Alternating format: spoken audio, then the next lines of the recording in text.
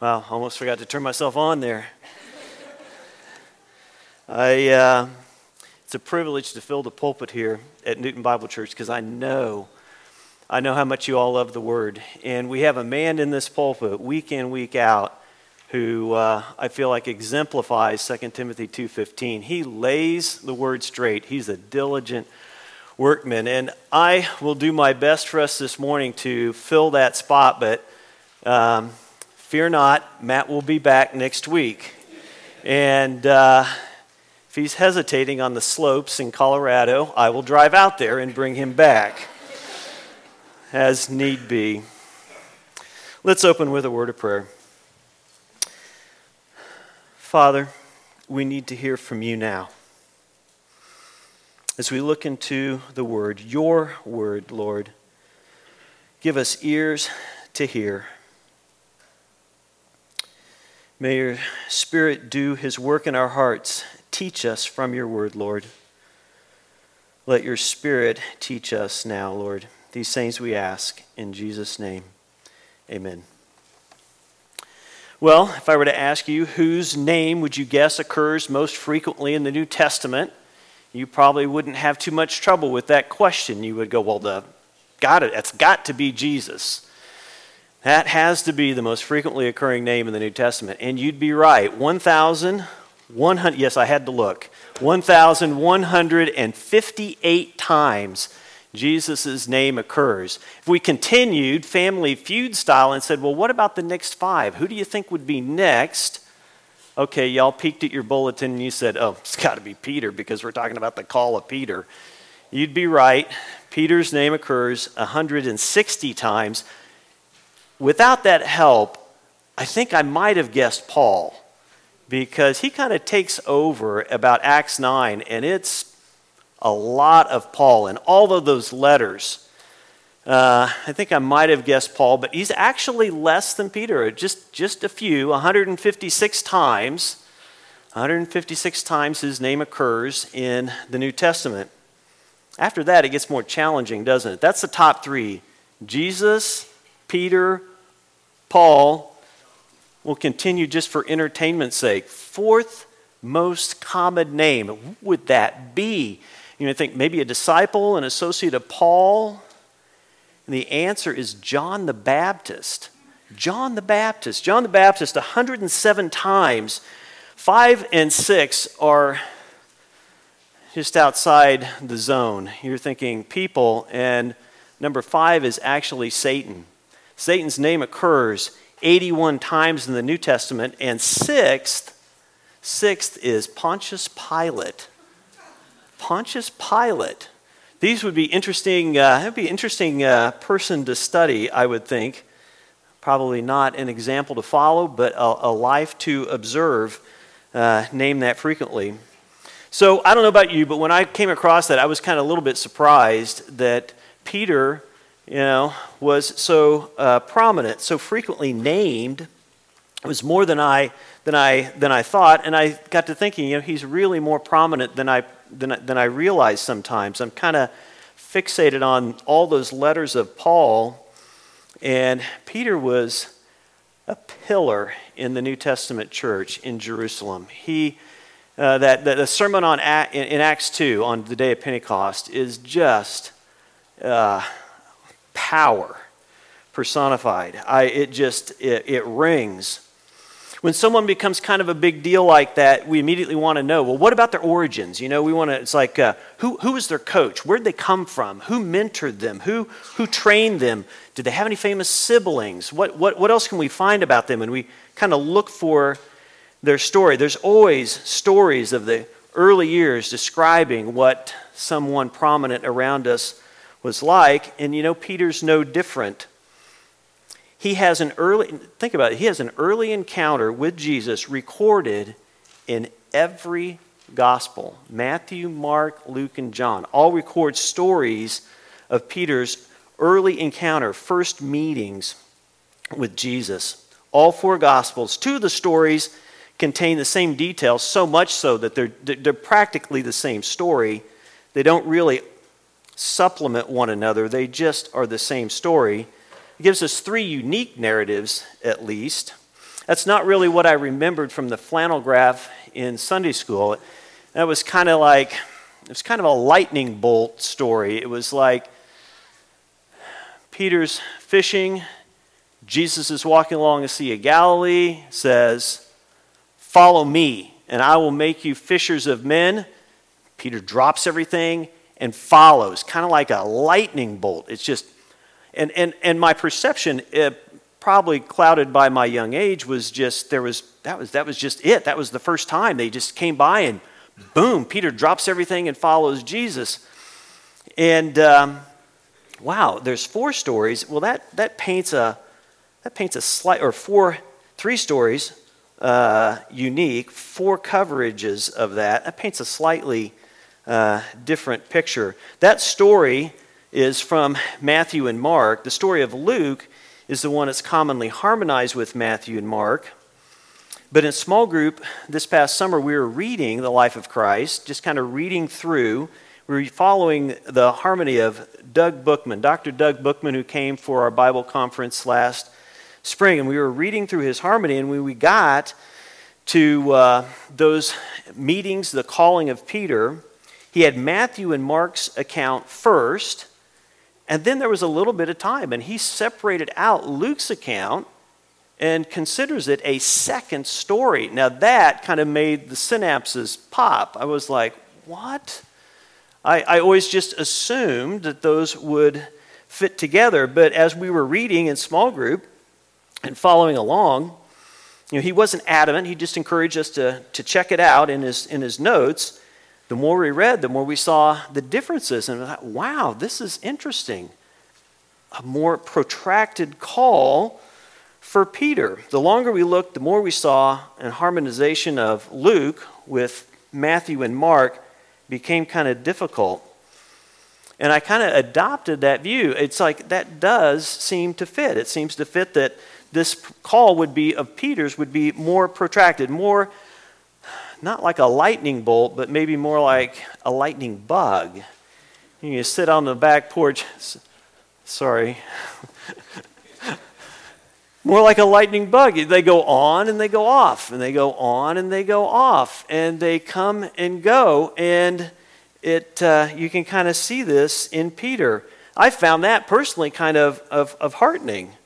It releases the pressure to be some kind of super saint, always making these radical changes, and encourages me, at least, to be patient, encourages us to be patient with ourselves and persistent in our walk with Christ. So let's begin with Simon, son of John's first encounter with Jesus. We're going to turn to John chapter 1, verses 40 to 42. That's John chapter 1, verses 40 to 42. I hope your sword drill skills are ready. I don't know if anybody does sword drills anymore. You got digital devices. I'd kind of want to pit somebody with a hard copy of the Bible against somebody with an electronic device. And if you don't know what sword drills are, this was stock and trade when I was in junior high. You called out a reference, and who could get there first and stand up got to read the verse. And I'm just like, how sleek are those interfaces? We're going to be moving around. That's my point. And I'm going to try to give you context, so we aren't just dropping into a text out of nowhere. So the narrative portion of John's gospel begins about verse 19, and it gives us 3 successive days of testimony by John the Baptist. And I hadn't really digested this yet.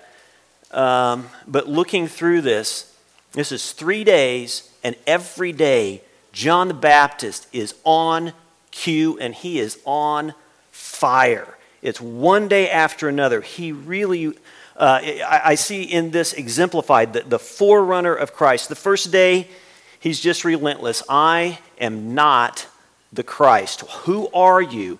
I'm the voice of one crying in the wilderness. On the second day, it says, on the next day, then we have him testifying, behold, the Lamb of God who takes away the sin of the world. And then he gives some detail about the baptism of Jesus and what he saw and what he witnessed. And finally, the next day, the third day, we have behold the Lamb of God. And on that day, Andrew with someone else who was never named. There it just says 2 disciples. We find out later in verse 40. They chase down Jesus, so to speak. They're following him, and he turns and says to them, "What are you seeking?" And they said, "Where are you staying?" And he says, "Come and see." And can you imagine, Andrew spent from 4 o'clock that afternoon, is what the estimated time is, until evening, just with Jesus, spending time there. So now we're at verse 40, and we're going to pick up Peter's call. Excuse me a minute there. Okay, verse 40. Sorry, one thing. I'm reading from the New American Standard. I know we customarily do ESV here, or that's what Matt always preaches from. And I just really like the New American Standard, so I'm going to be there if you're following along and something doesn't seem quite right. That's what's happening. Okay. John chapter 1, verse 40. One of the 2 who heard John speak and followed him was Andrew, Simon Peter's brother. He found first his own brother Simon and said to him, "We have found the Messiah," which translated means Christ. He brought him to Jesus. Jesus looked at him and said, "You are Simon, the son of John. You shall be called Cephas," which is translated Peter, which we know means rock. He calls him rock. 2 things about Andrew you just always have to observe. First, he's always listed. Little brothers, take heart. Andrew was a little brother. He is always Simon Peter's brother. Almost every time he appears in the New Testament. The other thing, though, is much more convicting. Invariably, he's bringing someone to Jesus. Always bringing someone to Jesus. If it's not the Greeks who wanted to meet Jesus who come to him, it's a little lad with 5 loaves and 2 fish. And he brings that child and his lunch to Christ. Here he brings Peter. It says he found first his own brother in verse 41. Verse 42, he brought him to Jesus. This is just what Andrew does. I can't think of a more flattering portrait that anyone could paint of an individual.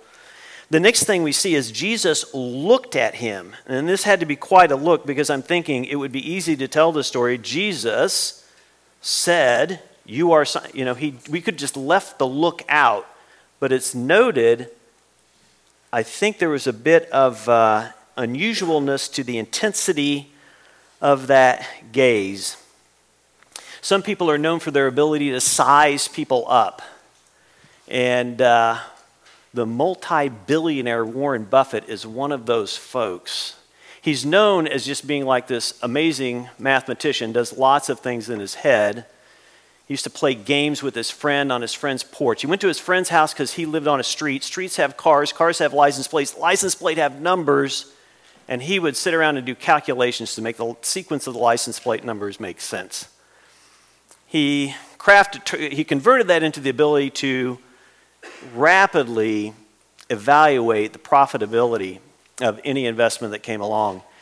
But there are a lot of people that can do math. What people say separated him from all the other investors, made him a multi-billionaire, was his ability to size people up. Say in the space of about a 15, 30-minute meeting with a CEO, he could evaluate that individual's capability to be running this corporation and then make investment or withhold investment based on that evaluation.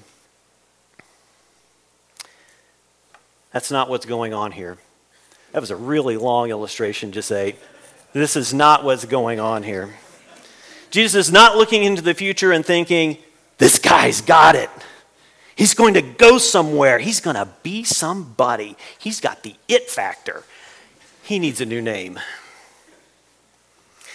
When Peter is brought to him, Jesus assigns a new name as a declaration of what Peter will become. Not so much a merely predictive utterance as a declaration of what Jesus will make of him. Some see this name, rock, as representing the ultimate change in Peter's character. Others see it as reflective of his foundational role in the early church. Which is correct? Both? Maybe it's something else. It's not made clear necessarily in the text of Scripture that I know of. Both of those things are certainly true. What's clear is this. The focus here is actually on Jesus. I know we're looking at Peter, but the focus is on Jesus, who knows people thoroughly, not only sees into them, but so calls them that he makes them what he calls them to be. Here's a heavy thought. Jesus knows you and me no less than he knows Peter. He knows you. Like Peter, he has work for you to do. Ephesians 2:10, for we are his workmanship, created in Christ Jesus for good works. We are his workmanship, created in Christ Jesus for good works, which God prepared beforehand so that we would walk in them. And he's given you gifts. 1 Corinthians 12:7, but to each one is given the manifestation of the Spirit for the common good. You have been gifted to serve the common good there. The context is the church. God gives gifts to his people to serve the church. I think sometimes we look at someone like Peter and we think he's so other. God loves you. God knows you the same. He knows you deeply. He has work for you to do. He has gifts for you to use. The next step in the recorded call of Peter is probably the most well-known. There are two accounts, one in Matthew, the other in Mark, and there is a lot of resemblance. I mentioned this earlier, but here's some numbers. Matthew's account is 89 words. Mark's is 82. That's close. They have 54 words in common. 54 words in common. Depending on how you do the math, that's like roughly a 60% correlation between the two stories. My thinking is that indicates a common source. There's a whole lot of theories, but boy, they must have talked to the same person. The accounts are different, so they didn't just copy one another, but I have a feeling they went to the same person to get the story. The thing to take note of there is that two gospel writers thought this event was so significant they both included it, and whoever wrote their letter second knew the other one had already covered the story. I'm going to go with Matthew's account. I'm going to start in Matthew 4:12 and 13 for the purpose of just giving us a little context. It says, now when Jesus heard that John had been taken into custody, he withdrew into Galilee. And leaving Nazareth, he came and settled in Capernaum, which is by the sea, in the region of Zebulun and Naphtali. That's Matthew 4:12 and 13. And John's account, the renaming of Simon, the Baptist is busy. He's testifying. He's out. Here, he is imprisoned. He's not going to be released. That's how we know that account in John, among other things, came first. Second thing you want to notice here is that Jesus has moved away from Nazareth to Capernaum. Walking by the Sea of Galilee would just be right down the street. Capernaum is not a large town. It's a small fishing village on the northwest side of the Sea of Galilee. So we're going to pick up this call in verse 18. I'm going to tell you, if you want to flip over to Mark chapter 1, verses 16 to 20, you can either flip back and forth or you can literally follow me from Mark while I read from Matthew. You'll be able to see the correlation between the two stories. They're very close. I'm in Matthew 4, 18 to 22. Now, as Jesus was walking by the Sea of Galilee, he saw two brothers, Simon, who was called Peter, and Andrew, his brother, casting a net into the sea, for they were fishermen. And he said to them, follow me, and I will make you fishers of men. Immediately they left their nets and followed him. Going on from there, he saw two other brothers, James, the son of Zebedee, and John, his brother, in the boat with Zebedee, their father, mending their nets. And he called to them. Immediately they left the boat and their father and followed him. So here the narrative opens with Jesus walking along the Sea of Galilee, seemingly alone. The crowds, you're thinking, no one's crowding around him yet. This must be early. I'm thinking this is early in his arrival in Capernaum. They haven't quite discovered him just yet, not as they will. The other thing that's interesting here, it doesn't read like he's looking for particular individuals, but we know he knows Peter and Andrew from the passage in John. And he spent time with them, and he's named Peter. He was Simon, son of John. Matthew, interestingly enough, simply states, two brothers, Simon, who was called Peter. No explanation at all. Does not even delve into the naming. It just says Simon, who was called Peter, and rolls on. He is focused on something else. So what are Peter and Andrew doing? Well, they're fishing. Well, why would they be fishing? Well, the text tells us they were fishermen. Fishermen fish. It's what they do. But both Matthew and Mark give us a little bit more detail. They tell us what kind of fishing they were doing. It says they were casting a net. And that information is actually even more specific than it might appear. There were three primary fishing methods in the day, and all three appear in the Gospels. There was fishing with a hook. And this is how Jesus instructed Peter to pay the temple tax. In Matthew 17:27, he said to Peter, "Go to the sea and throw in a hook." I'm sure there was a line attached to it. Go to the sea, throw in a hook, and he says, and the first fish you catch. I'm sure he didn't say the third or fourth, because Peter might have just kept on fishing. The first fish you catch, open his mouth, there'll be a coin there, you pay our taxes. Amazing. Fishing with a hook. There are two kinds of nets. There are dragging nets, and we'll see those shortly, and casting nets. That's what's mentioned here. The text says they were casting, and watch out, I'm going to butcher some Greek here. They were casting amphiblestron. Some Greek words are easy to say. That one sounds like you're sneezing or something. I don't know. Amphiblestron. It's the Greek word. It's the compounding of two words that mean cast, to throw something, and around. It's a round net. The description goes like this, quote, a circular net with weights on the circumference and lines from the circumference to an opening in the middle. The net was thrown out so that it fell flat on the water, and the weights took it down to the bottom. The lines were pulled to draw in the circumference, and the fish underneath the net were trapped. The net was typically cast while standing in shallower water, so you wouldn't probably cast from the shore, but you could kind of wade out ankle deep, waist deep, as long as you had room to move.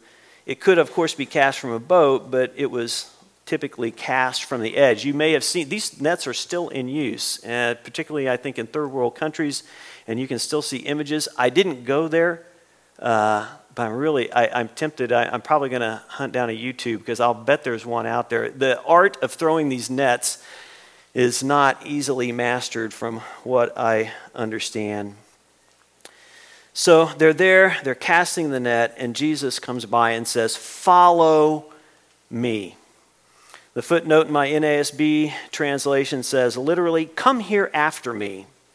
Another commentator wanted to rephrase it this way, "Here after me."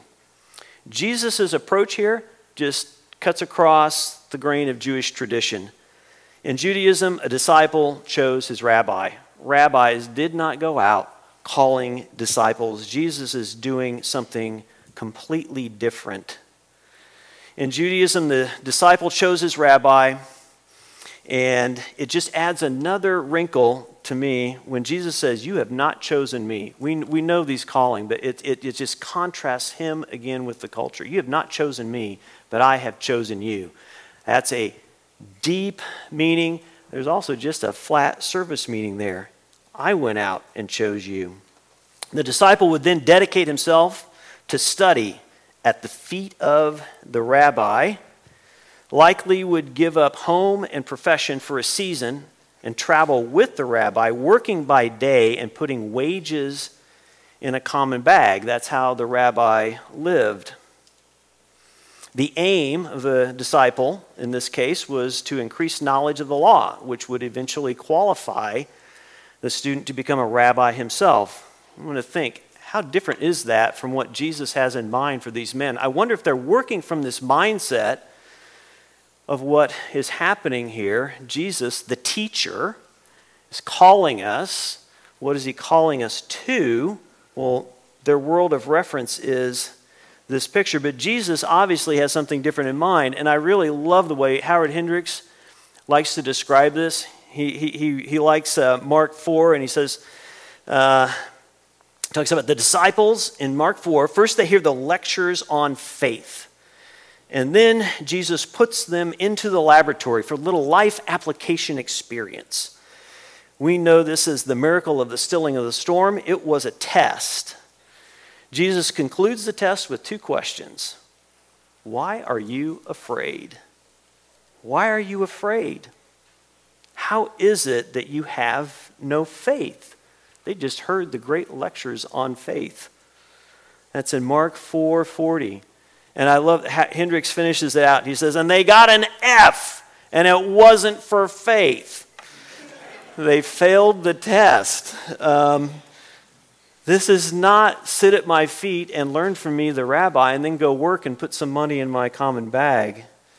It's not the usual program that they would have grown up around. Being professional fishermen, thoughts of being a rabbi were probably non-existent for them anyway. Being men of Jewish faith, looking, hoping, waiting for the Messiah, most certainly was. Jesus says to them, follow me, and I will make you fishers of men. Follow me, and I will make you fishers of men. That's an interesting phrase. It's utterly original to our Lord. The commentators will tell you, you can read ancient literature till the cows come home. You will not find anyone using this type of analogy. It was coined, obviously, by Jesus to reach in a unique way into the hearts of these fishermen and call them to a new life. It's a little bit cryptic phrase. It's not completely clear what this is going to mean or be, but they could probably infer that fishing for men was going to be a greater cause than fishing for fish. Steve Jobs, the CEO, founder was the CEO, founder of Apple, was looking for a CEO. This is back in the 80s, in the early days. He wanted to get out of that position, and he was going to move himself into another part of the company he founded. And he wanted a CEO to run Apple for him. He thought he'd found his guy in the head of PepsiCo. His closing pitch, which was effective, went something like this. You can sell sugar water for the rest of your life, or you can come with me and change the world. If I was the head of CEO, I'm selling sugar water. Oh, there's got to be something better to do. Come with me and change the world. Well, Apple has brought, I can't deny, significant change to the world. Unfortunately, it can only be described as change, just change. To effect real change, you have to change the hearts of men, as only God can. This is the kind of change that Jesus was calling the disciples to. Follow me. Not for a pleasant stroll on the seashore, but for a life immersed in discipleship that will not end in fishing for fish, but for men. Men you will bring into relationship with the living God. You ever think about our ministry? That's what we are fishing for men. Other people in the world are doing things that might look significant, changing, altering. But we have been called, you have been called, I have been called to fish for men, to bring people into a relationship with God. Well, their response was immediate. Verse 20, immediately they left their nets and followed him. They did not know what would result from this moment. They couldn't have. But the commitment wasn't as blind as it sometimes is presented. We've already seen what in John's gospel, Andrew was a disciple of John the Baptist, seeking the Messiah, thought he'd found him, spent time with him. Simon, son of John, has been renamed Rock. That would have pushed the relationship beyond the superficial. Jesus is now living in Capernaum. It's a small fishing village. He's been there for a period of months. They probably went to the same synagogue. So the commitment was not blind, and it was not casual either. While it did not mean selling all their earthly possessions and breaking every earthly tie, it did mean leaving the kind of life they had been living. You notice in verse 20 it says they left their nets. That's plural. They were casting a net. They left their nets. It meant more than just putting down their work for a moment. This was a call to discipleship, and they didn't take it lightly. They followed immediately and wholeheartedly. Verses 21 and 22 record the call of James and John. In the interest of time, we're going to stick with our subject, Peter, but there's a couple of things there to point out. They were fishermen along with their father, and they were in their boat. Their response to the call of Christ was the same. It was immediate, and they left their boat, but not only their boat, it says they left their father also. You want to make note here, they didn't leave their father to flounder. In Mark's account, he tells us there were hired men. They had hired hands. That's also a point of observation you want to make. This was not some small-time, one-trick pony fishing operation. There were multiple boats, nets, which were not cheap. Hours of practice to use these things, to maintain them. And hired hands. We have no reason to think that the business wasn't lucrative and that they were quite skilled at it. They were capable men. They were not down and outers. They weren't leaving nothing. Oh, finally, something I can grab onto. They left something. Peter mentions that later to Christ in all three synoptic gospels. We have left everything to follow you. They left something. Our last text is Luke's. Luke 5, 1-11. And this is the one I would like to title Recall, because I really actually think it is a separate event that happens a few days later. Luke 5, 1-11. Quickly, the context in Luke, in his sequence, is John has been baptized, tempted in the wilderness by the devil, and begun his public ministry. And then in Luke 4, chapter 14, if you want to scan down there, it says, and Jesus returned to Galilee in the power of the Spirit, and the news about him spread throughout the surrounding district. And he began teaching in their synagogues and was praised by all. So he's traveling and teaching. This is the context. He's traveling and teaching. His home base is Capernaum, and he's been in Capernaum. He went there from Nazareth. He was rejected in his hometown. Ultimately, as he's traveling, he comes back to Capernaum. In Capernaum, he casts out a demon, while at the synagogue, everyone is amazed. Everyone is amazed at his teaching and his authority. And then in verse 38, this really wakes you up. I'm looking at Peter's call, and I'm going, oh, wow, I didn't realize that. He got up, left the synagogue, and entered Simon's home. Now, Simon's mother-in-law was suffering from a high fever, and they asked him to help her. This is where Peter heals his mother-in-law. Jesus heals Peter's mother-in-law. If you keep reading, you find that evening, half the town basically came to Simon Peter's house, and Jesus healed a lot of folks. Now, that's significant, at least in chronology sense, because if you look at Matthew in his account, there's the call, follow me and I will make you fishers of men. After that, he tells the story of the healing of Peter's mother-in-law. Here in Luke, you get the healing of Peter's mother-in-law and then the calling that happens in Luke. Now, to be fair, there's no commentator or scholar who regards the Gospels as strictly chronological, but I feel like I can't quite ignore that either. That seems like not accidental. They always disclaim the chronology of the Gospels, but I have noticed that the resurrection always occurs at the end of every one of them.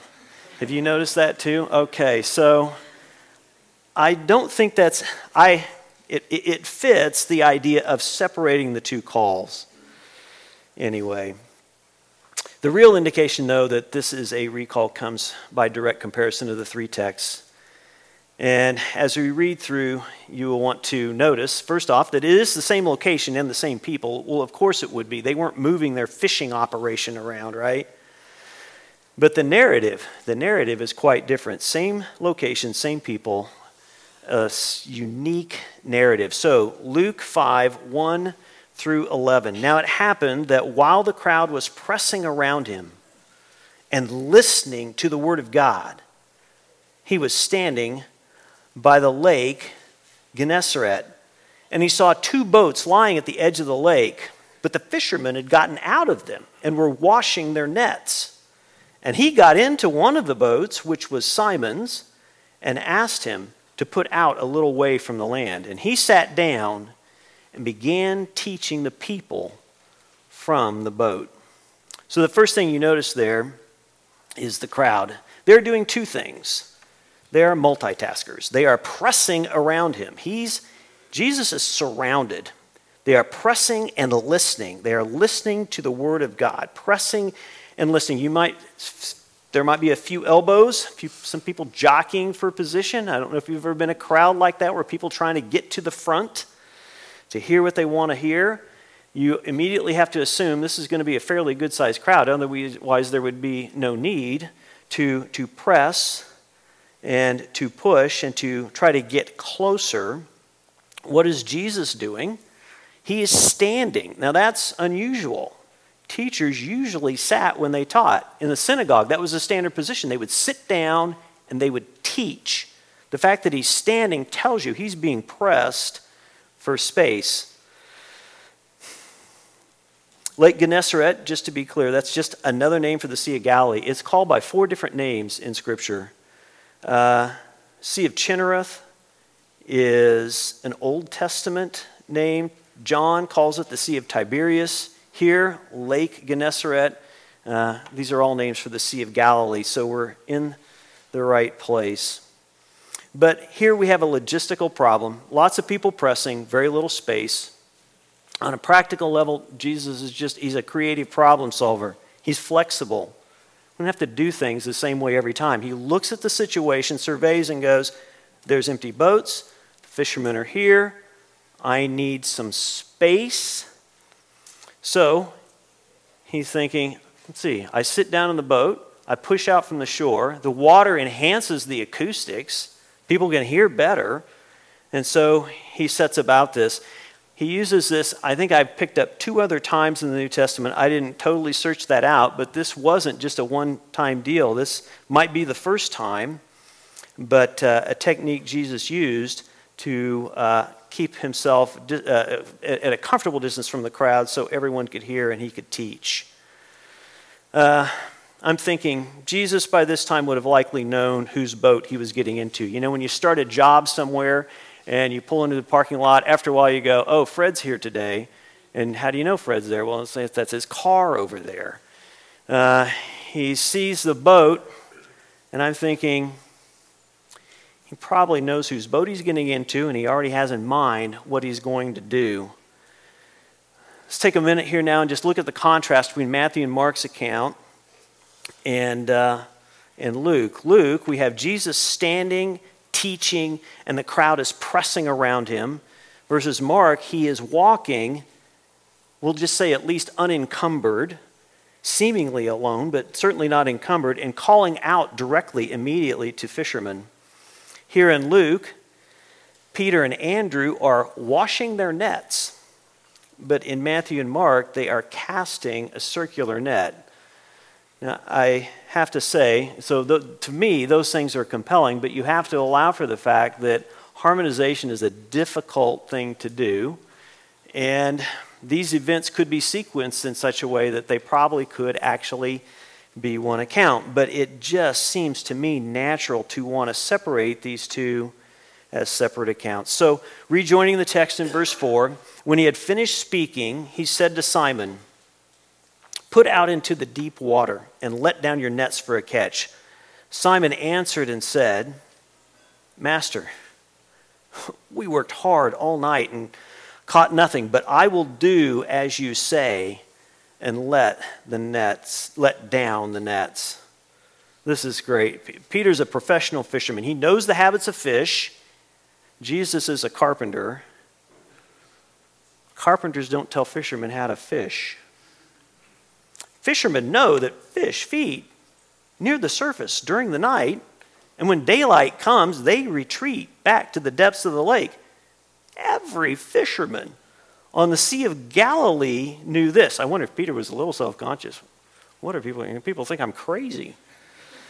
Peter knows this, but this is Jesus making the request, and that changes everything. Jesus taught with authority. Jesus cast out demons at the synagogue.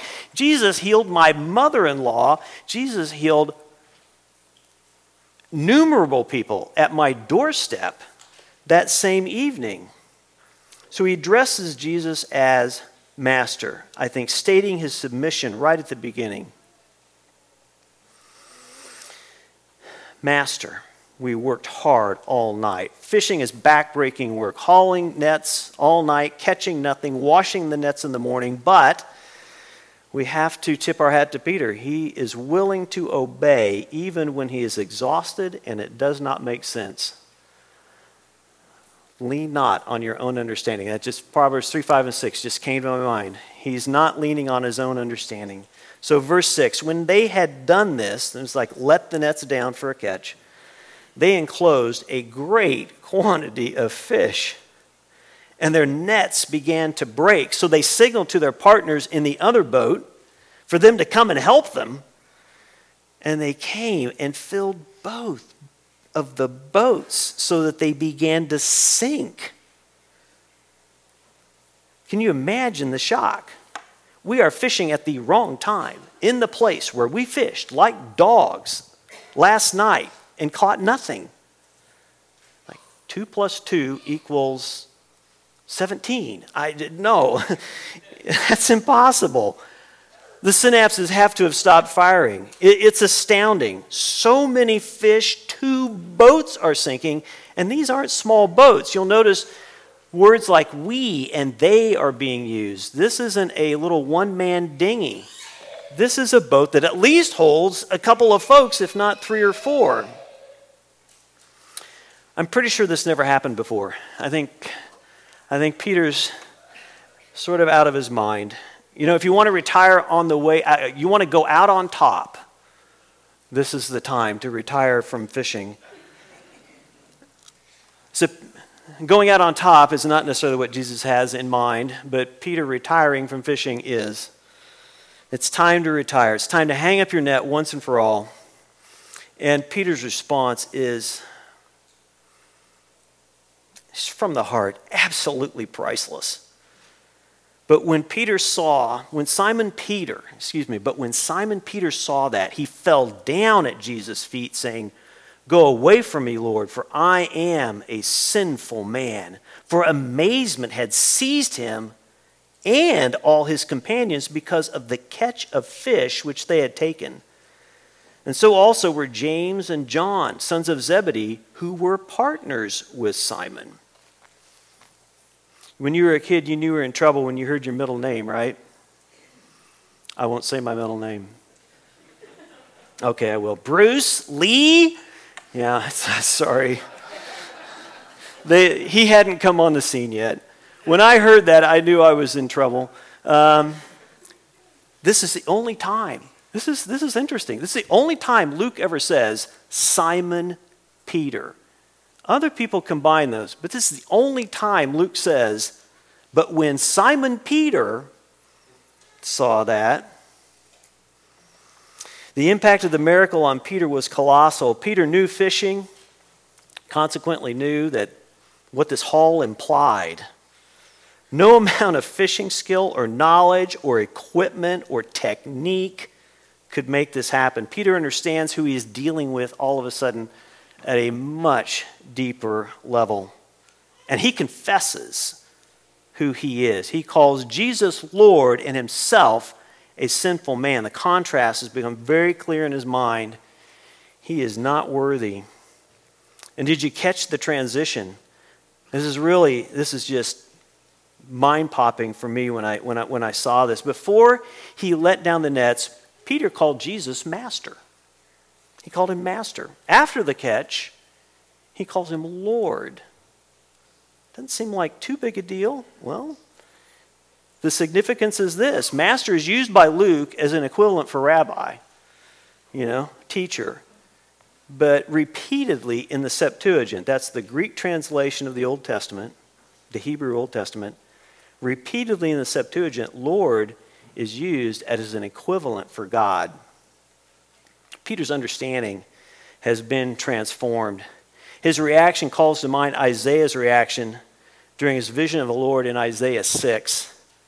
In the year of King Uzziah's death, I saw the Lord sitting on the throne, lofty and exalted, with the train of his robe filling the temple. Seraphim stood above him, each having 6 wings. With 2 they covered their face, 2 their feet, 2 they flew. And they called out to one another, Holy, holy, holy is the Lord of hosts. The whole earth is full of his glory. And the foundations of the thresholds trembled, and a voice of him who called out while the temple was filling with smoke. Then I said, Woe is me, for I am ruined, because I am a man of unclean lips, and I live among a people of unclean lips. For my eyes have seen the King, the Lord of hosts. Peter was cut to the heart. He knew who he was dealing with, and he knew who he was. I'm sure you didn't miss the fact that the amazement that seized Peter also gripped his companions. His partners in the fishing enterprise, James and John. It would appear that everyone was left speechless, of course, except for Peter. But he made the good confession, did he not? Continuing, and Jesus said to Simon, Do not fear, from now on you will be catching men. Do not fear, from now on you will be catching men. When they had brought their boats to land, they left everything and followed him. Jesus immediately seeks to reassure Peter. He recognizes he's been shaken. And his words, best understood, stop being afraid. Stop being afraid. I think they were spoken as words of comfort, not a rebuke. Stop being afraid. The next thing you see here is the call. And earlier he said, I will make you fishers of men. This time the words seem more definite, a little bit more like a settled matter. From now on. You got the King James, you got a nice from henceforth. From henceforth. From now on, you will be catching men. Effectively, Peter, I'm turning your page. We're taking a new direction. The phrase catching men is interestingly precise. Jesus' word there is unique. Fishing, at least commercial fishing, doesn't end well for the fish. It's not catch and release, it's catch and process. But the word Jesus used here is zogreo. It's the bringing together of 2 words, to catch, to take by hunting, and a living creature. So if you did a real blunt, brutal phrasing of this, it might sound like you're going to live catch men. This is not to take their life, this is to give them life. The grammar indicates that this will be a habitual practice going forward. This is what we're going to do from now on. This is not a one-shot deal. You're going to catch men, and you're going to catch men. That's your new life. I love the following phrase, when they had brought their boats to land. You know that took a little bit of time and effort. 2 boats, almost sinking, nets to the point of breaking. That might take a little doing.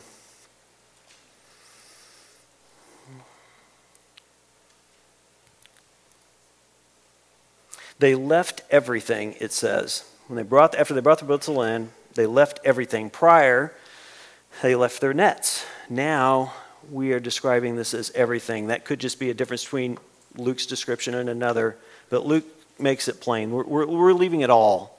We're going to leave the whole thing, the whole shoot and match, the whole shebang, the whole operation. The sons of Zebedee left their father in the boat with the hired men.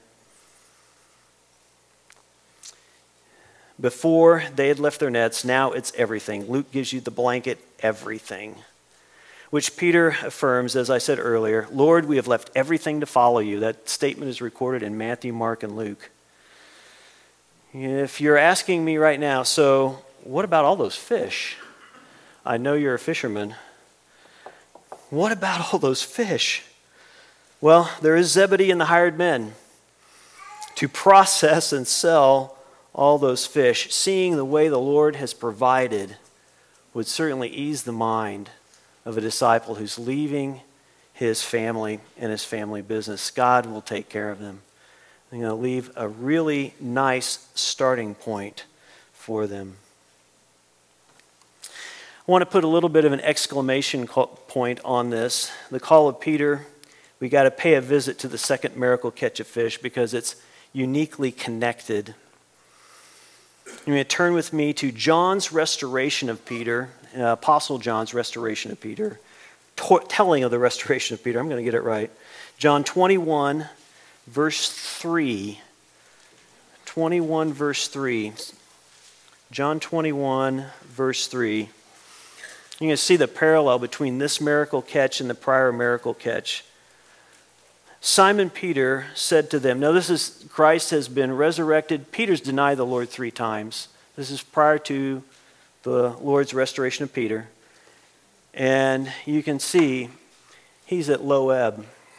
And he's not sure what to do. And what do fishermen do when they don't know what to do? They fish. He says, I'm going fishing. They said to him, we will also come with you. Just like they went out and got into the boat, and that night they caught nothing. They fished all night and caught nothing again. But when the day was now breaking, Jesus stood on the beach. Yet the disciples did not know that it was Jesus, so Jesus called to them, children, you do not have any fish, do you? You could have said, you didn't catch anything, did you? Children, you do not have any fish, do you? They answered him, no. And he said, cast the net on the right side of the boat, and you will find a catch. So they cast, and then they were not able to haul it in because of the great number of fish. Later we're told 153 fish in this net. Therefore the disciple whom Jesus loved said to Peter, it is the Lord. And you know what Peter's going to do. So when Peter heard that it was the Lord, he put on his outer garment, for he had stripped for work, threw himself into the sea, and swam to shore. And then what happens there is the restoration of Peter by Jesus. Do you love me? Feed my sheep. Do you love me? Tend my lambs. Do you love me? Feed my sheep. At the end of the conversation comes this. Truly I say to you, when you were younger, you used to gird yourself and walk wherever you wished. But when you grow old, you will stretch out your hands, and someone else will gird you and bring you where you do not wish to go. Now he said this, signifying by what kind of death he would glorify God. And when he had spoken this, he said to him, follow me. Peter, turning around, saw the disciple whom Jesus loved following them, the one who leaned back on his bosom at the supper and said, Lord, who is the one who betrays you? So seeing him, this is John, so seeing him, said to Jesus, Lord, what about this man? What about him? Jesus said to him, if I want him to remain until I come, what is that to you? You follow me. Wow. I can't, the book ending of that just has to call to mind all that moment and those experiences early in ministry. And Jesus said, nothing's changed. Follow me. We're fishing for men. We're going to be fishing for men. So the question, what does this mean to us? Well, if you know Christ, I would say be encouraged. Be encouraged. God takes flawed individuals whose trajectory is not like a rocket, but maybe moving in poor directions sometimes, and he makes them. We get into trouble when we try to make ourselves. But if anyone had cause to lose hope, to quit, to bail out, that would be Peter. But recently, we've heard in this service, and it's called to my mind Philippians 1:6, for I am confident of this very thing, that he who began a good work in you will perfect it until the day of Christ Jesus. God carried Peter. He's going to carry you to completion. What are we to do? What's our responsibility? Jesus is at work in us. What are we to do? Luke 9:23 and 24 has the answer. And he was saying to them all, if anyone wishes to come after me, he must deny himself and take up his cross daily and follow me.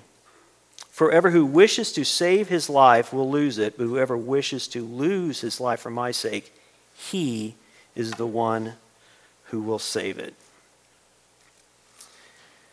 You might be thinking, I'm weighed down by a lot of struggles. You don't understand how far I have to go. For that, I think we have the words of Paul. Brethren, I do not regard myself as having laid hold of it yet. But one thing I do, forgetting what lies behind, reaching forward to what lies ahead, I press on toward the goal for the prize of the upward call of God in Christ Jesus. Somehow seemingly working for a reward seems like, oh, I should be motivated by better things. But we are reminded more than once. Here's Paul from Galatians. Let us not lose heart in doing good. For in due time we will reap if we do not grow weary. We will reap if we do not grow weary. Well, I have one last story I want to tell you to illustrate, I think, this point that I think this brings to us well. It's the story of a renowned concert pianist named Paderewski. He was also Poland's prime minister.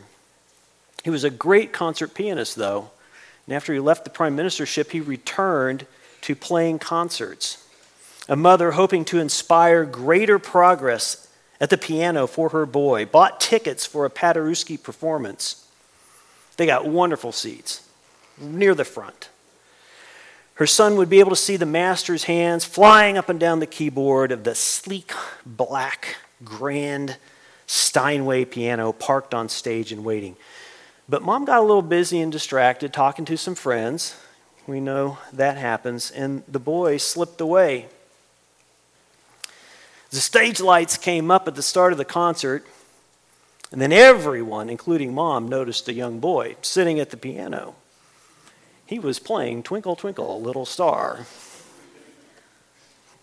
Mom panicked, as we all would, but Paderewski seized the moment. He came quietly from off stage, stepped up behind the boy, and said, "Don't quit. Keep playing." He then reached around the boy with his left hand and began filling in a bass part. And then he reached around on the other side and added a running obbligato. The audience was dazzled. The young boy gave what he had, his 5 loaves and 2 fishes. Twinkle, Twinkle, Little Star. Paderewski turned it into concert music. I think it illustrates so well what our task is. Be faithful. Be faithful. Don't quit. Keep playing. Let's pray. Father, we err on both sides of this equation. Sometimes we become confident. In those moments, Lord, I just pray that you would show us our weakness, because you have told us when we are weak, then we are strong. But Lord, sometimes we are weighed down. And our cares are deep. Our struggles are heavy. And in those moments, Lord, we know you remember that we are but dust. Lord, strengthen us. Grant us your strength. Help us to lean into Christ and the strength he provides, and be faithful. Be faithful. We ask this, Lord. We ask these things that you would be glorified with our lives. These things we ask in Jesus' name. Amen.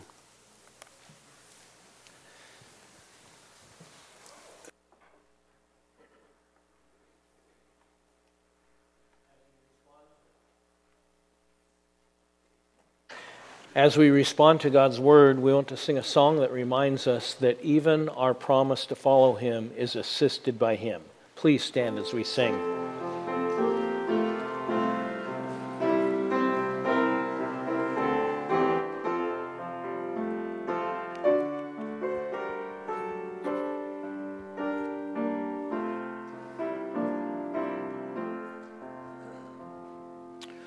Oh, Jesus, I have promised to serve thee to the end.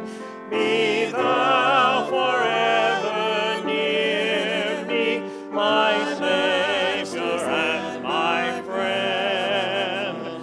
I shall not fear the battle if thou art by my side, nor wander from the pathway if thou wilt be my guide. O Jesus, thou hast promised to all who follow thee, that where thou art in glory, there shall thy servant be. And Jesus, I have promised to serve thee to the end. Oh, give me grace to follow my Master and my friend. As we come to the conclusion of our time together, just want to thank you for joining us today and remind you that you are invited to join us this evening as we gather for worship and continuing our study in the book of Titus. As we part company, may you go with this blessing. The Lord bless you and keep you. The Lord make his face to shine upon you and be gracious to you. The Lord lift up his countenance upon you and give you peace. Go in his peace.